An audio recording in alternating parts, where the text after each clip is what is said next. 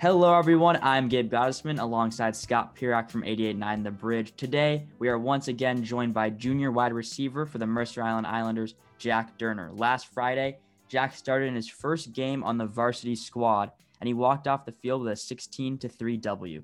Jack had one of the highlight plays for MI in that win versus the Newport Knights with a huge downfield, we're going to call it 50-plus yard reception from quarterback Eli Fahey. It reminded us really of how electrifying this Islanders team can be. Jack, I don't know, you were holding up some numbers. Did you want 60 yards on that one? Yeah, I was asking for 60. I was asking for we'll 60. say Scott said 60. Other sources say less. We'll say 60. We're going with we'll trust the primary source there. So, Jack, thank you for joining us. Our first question with you is, in our interview with you before the game, you listed off pretty much every single offensive player for the Islanders team and said you believe they can all make a major impact on the game. In this game against Newport, what did you feel was the most successful part of your offense in this game specifically?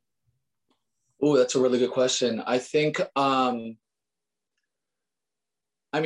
first off, you have to give all credit to O-line. That's first things first off the bat. But honestly, I think Eli handled himself really, really well this past game. And I think coming out on that first drive, you could definitely see those first game jitters. He was throwing that ball. He definitely had the adrenaline pumping, and I think we all did. But as things went on, he settled down and he was making all the right decisions. So I got to give it to Eli. I mean, not throwing a pick in your first game. I think he could have had a couple more touchdowns. But there were certain circumstances that didn't allow for that. But I think Eli handled himself really, really well that game, and that led us to victory for sure. So our next question for you is, last time we talked with you, you talked about how, in a weird way, you're kind of lucky that there's not going to be many fans there because it takes off the pressure. We just talked with Cole, and he said before his first varsity game, he needed Tums. That's how nervous he was. So how did you feel going to this game? And was there the absence of really your nerves because no one was really there? Yeah. I think I was definitely more nervous, like sitting on Zoom waiting to go. And then when I got there, I was like, dude, this is literally C team. Like, this is JV. Like, we have our bags lined up against the fence. Like, there's no fans. Like, I've been here before, so there was no band or anything like that. So I honestly was not that nervous. I can't even lie. And I think that helped us out. There were certain places where I wish there were fans there, but it certainly killed my nerves a lot not seeing any fans. So, yeah. And you would think by next year, when there's going to be maybe some more fans, are going to be settled in by then because you already have a full season under your belt for sure. Okay. Yeah.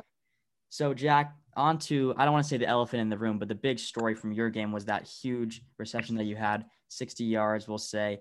You compared yourself to Julian Edelman when we talked with you last time.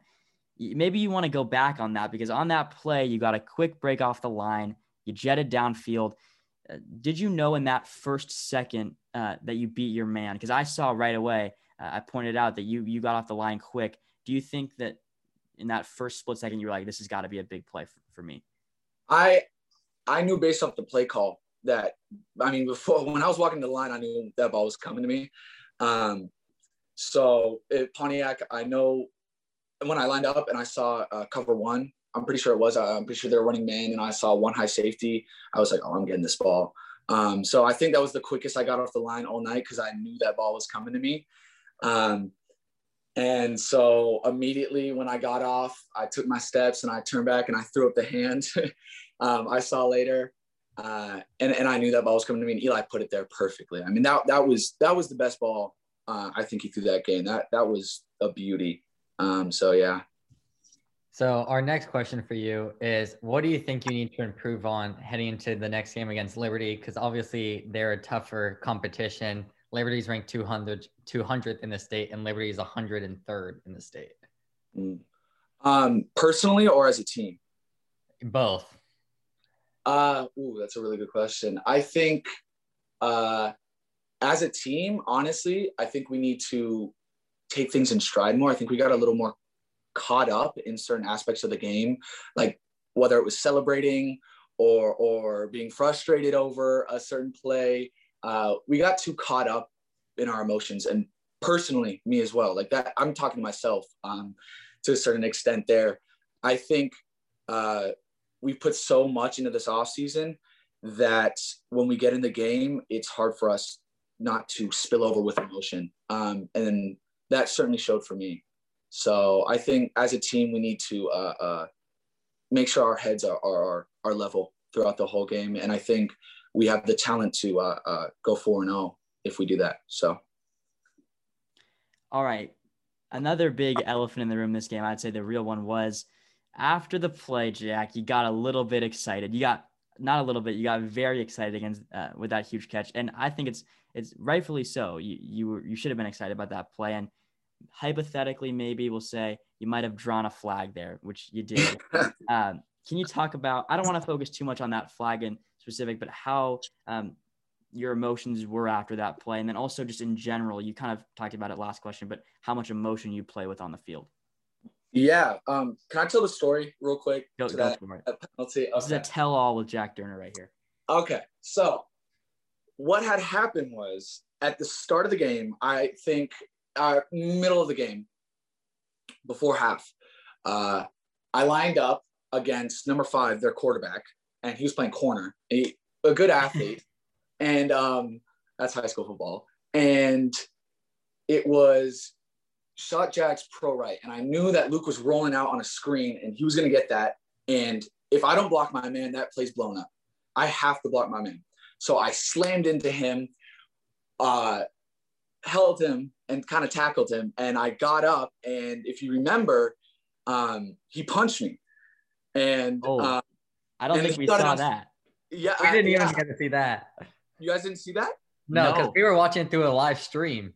Oh, I see. Yeah. I don't. That kind of went unnoticed, but that kid got an unsportsmanlike earlier in the game because I got up and I hit him with my helmet, but the ref didn't see that, so he swiped his hand and hit me, and they threw the flag. Wow. And so on that same drive, his buddy number 11, Eli was scrambling to his left, and he blew me up in the back, and I'm on offense. Like it was a block in the back, but he's on defense. Like, what are you doing touching me? So I got up angrily, asking for the flag.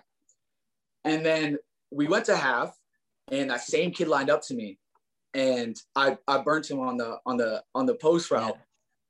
Yeah. And he tackled me and he held onto my legs, and I was like, get off me. And I kicked him, and I got up, and I promise you, right hand to God, I did not say a word to him. I did not say one word. That's why I was so heated. If you look, I was like, what, why?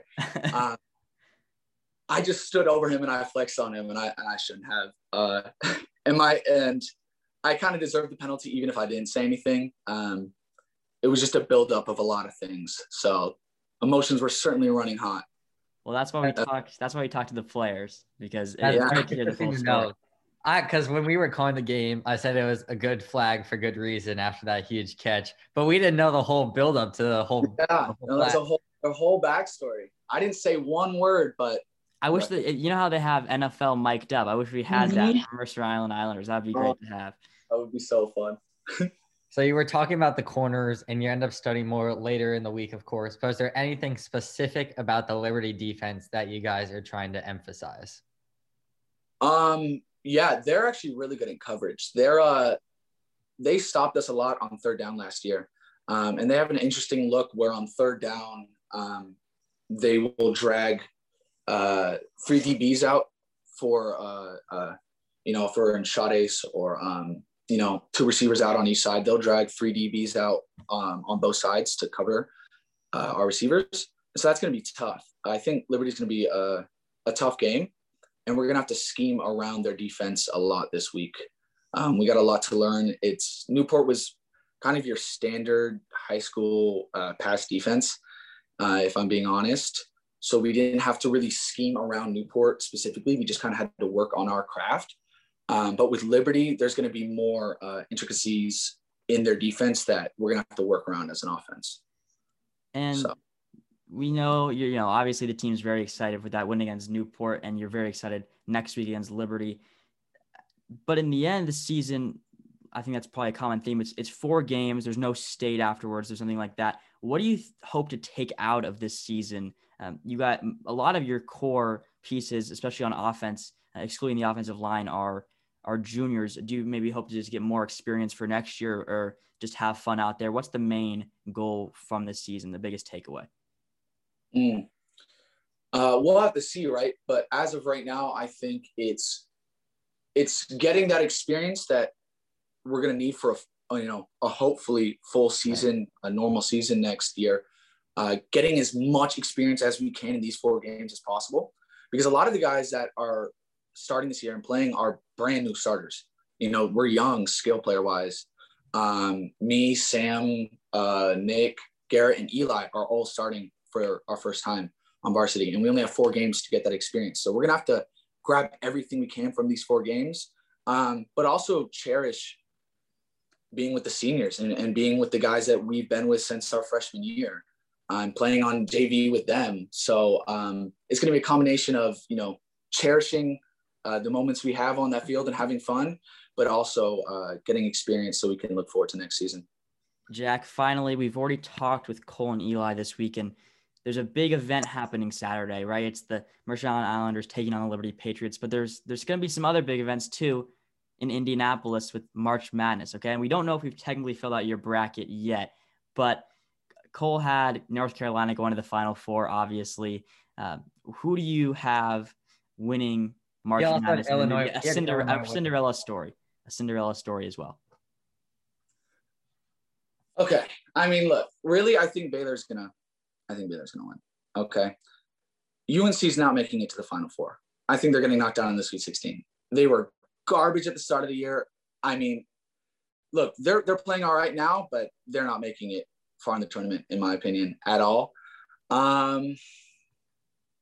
Dude, Cinderella story. Throw out some names for me here. We've got a lot of people like Ohio.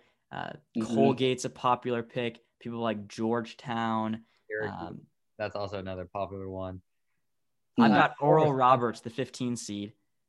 Oral Roberts, Colgate. There's a lot of good ones. Mine's Texas Tech. I have them going far. You know what? I'm gonna fill my bracket out and I'll get back to you. All right, and edit it. You know what? You'll get back to us next week if they stay alive. Yes. Good. Jack, thank you so much for joining us once again. We wish you luck, and we're very excited to watch you play against Liberty this Saturday at 7 p.m. We'll have the call on 88.9 here. Thank you, Jack, for joining us. Thank you. Peace, guys.